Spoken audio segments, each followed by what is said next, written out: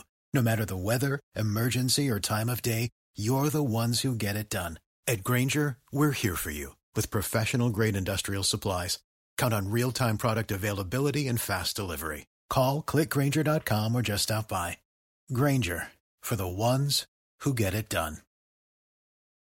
Wow, you did this 2 more times? What in the world were you thinking? I'm sorry, but there's no way after that first time that this lady was trying to stiff me my money, I would have shown up to that house and tried to watch her kids. Sure, you love the kids, and those are good boys and you enjoy spending time with them and being able to take care of them and babysit them, but their mother is a complete Karen. Like, she wasn't gonna pay you your full wage, and she lied about how long you were planning on staying there to watch them. Like, it was literally a school night, and she was making you stay there until what, 1 in the morning? Like, that is not okay. That's completely inappropriate. Thank goodness the husband in this situation actually has a good head on his shoulders. Otherwise, you would have been stiffed a lot of money, and that honestly wouldn't have been fair. So good for you for getting out of that weird babysitting job, because this entitled Karen was taking advantage of you as well as completely underpaying you, and you absolutely did not deserve that in the slightest. Am I the jerk for not wanting to pay extra for a gift my mother-in-law gave me, even though I never asked for the gift in the first place? Here's what happened. My mother-in-law bought me a new coffee machine. I don't know why, as the one I have is still working fine, but whatever, I accepted it. Before leaving, she told me I needed to pay her $30. I asked her why, and she said that she planned on putting only $50 on the gift, but the cheapest coffee machine she could find was around $80, so I needed to give her the $30 that she added for the machine. That really confused me, because if she only planned on putting a certain amount of money in the gift, then why not just give up the coffee machine idea and buy something that actually was $50? She said she didn't care about paying more if it made me happy. But I said, well, clearly you do care. Otherwise, you wouldn't be asking me for the extra $30. She said it was just a matter of principle and that if I had any manners, I would pay her. And after she said that, she left. She later texted my husband that she was waiting on the $30 and would take back the coffee machine if I didn't. I told my husband to respond that she could come back and take it because I was not going to give her the $30. My husband is not okay with that because he got attached to the machine, whatever that means, and to just give her the $30. I told my husband if he wanted to keep the machine, then he should give his mom the money that she wants. But he said that I needed to do it because the gift is originally mine, even though I never asked for it. He said I was making this harder than it needed to be, and I was selfish for not paying the extra $30 for the coffee machine his mom got me, especially knowing that he likes it. I have a hard time seeing how I'm wrong, so I'm coming here because there might be a chance that I am in the wrong. Should I just give his mom the $30 like she's asking for and just be done with it? Am I the jerk here? What should I do? Your mother-in-law sounds incredibly weird. Listen, if you're gonna give somebody a gift of some kind, you're not gonna then turn around and be like, actually, you need to pay for this gift. At that point, it's not a gift anymore. This is now like a forced purchase, and it's a forced purchase you did not ask for. That is incredibly weird in my opinion. There's no way this is appropriate. It's incredibly rude. This is so disrespectful, and she's just trying to guilt trip this person into paying for it as if they had any kind of skin in the game when it came to purchasing this stupid coffee machine. The original poster seems like the only person who has any kind of head on their shoulders or who is in any kind of way like being rational about this. Like the mother-in-law buys the original poster a gift that's really for the husband and then expects the original poster to pay for it. Like that's really what it kind of seems like at this point. So no, I wouldn't pay for anything. In fact, I would take that coffee machine out today if I was in your shoes, and I would drop it off at her house and say to her, here you go, I'm not paying for anything, and then just be done with it. If your husband really thinks you're being irrational, and if he really likes this coffee machine, then he would pay his mother the $30 she's demanding. So no, I don't think you're the jerk. I think your mother-in-law and your husband are being a bunch of weirdos, and there is no reason that you should be forced to pay for a gift that was given to you that you never even asked for in the first place. Am I the jerk for refusing to give my son's room to my cousin, who is currently living with us and demanding to take his room? Here's what happened. So to start things out, my partner and I have 2 kids, Luke and Jay. Luke is 18 years old and Jay is 15 years old. Now, we took the boys under our care when they were 8 and 11 years old. Before they came with us, they had been in different families and group homes for over a year. It was hard for Luke to understand that they were with us for good and that he had his own bedroom and family. Me and my partner know that he still sometimes has insecurities about it, and to a recent one was about him leaving for college. He explained to Luke that even if he was 18 and leaving the house, he would still have a room and a place at home, be it now or in 10 to 25 years, that he would still be our kid at 40 and we will always be here for him. Now, here's the issue. My cousin, who's a 42-year-old female, recently broke up and needed somewhere to live for her and her 2 boys. Me and my partner have a house big enough, and we agreed to host them free of charge for 6 months until she gets her bearings back. For the house itself, my partner and I have a kind of master bedroom with our bedroom, a bathroom, and an office. Our boys have their own room and they share a bathroom, and my cousin's boys have the guest room with a bathroom. My cousin has a room on the ground floor. It's not big, but she has the space for a bed, as well as a desk and a wardrobe. Last week, we got the keys for Luke's flat, and we started the process of furnishing it. He will officially move in next week, and we'll start university the week after. This weekend, my cousin asked when Luke's room will be empty, but I told her that it won't be, and that he will only take his clothes, his books, and decorative items. Basically, his room will stay the same, and he will take only what he wanted. She then asked how she will be able to move in the room with all of his stuff still here. I told her that she won't, that it will still be his bedroom. He will still come home on some weekends and holidays. She then complained about the fact that she was living in a storage room, that she was the only one without her own bedroom, and that it was unfair to us to have an empty bedroom in our house and not give it to her. My partner and I were very firm in our decision, but my mom and aunt called and told me that it was a bit unfair of us to not offer proper accommodation for my cousin, and that Luke could do without a room for a few months now that he has a flat for the school year. But I completely disagreed. For me, it's more than a room. It's what it represents. It's his own place for him in our home, and it's something I want him to have for as long as possible. I've been called selfish and that I was coddling him too much over this, so I honestly need an outsider perspective. Am I the jerk here? What should I do? I don't think you're the jerk at all. Your sons come from very sketchy backgrounds. They were in group homes and other families for a while, and this is the first time they finally felt like they were at home. So for you to tell your son, yes, your room will be there when you come back, that in my opinion is really sweet, and that is the mark of a really good parent. So it's honestly really disrespectful that your cousin would suddenly be like, man, my room is like a storage closet, give me Luke's room. Like, no, we have made our decision, you're not taking it, you're not moving into it, and that's the final word. I don't care if your mom or your aunt or if the Pope comes in there and says you've got to move it. This is your home, so it's your rules. Your cousin has no say over it. And it's honestly kind of rude for her to try and make some kind of demand, even though she has no ownership over the home. I know if I was in her situation, I would just be happy to have a place to live at. So no, you are not the jerk here. Your cousin is being weird, and your extended family is also being weird. Because at the end of the day, you decide who stays where in your home. And in my opinion, no amount of complaining should ever change your decision. Thanks for watching. When you subscribe, make sure to hit the bell to turn on notifications so you never miss a video. To finish listening to all the stories, check out the playlist at the top of the description. And if you want some vibey music to put on in the background, check out Easy Mode. If you like Am I the Jerk, check out Am I the Genius. Everything will be linked in the description.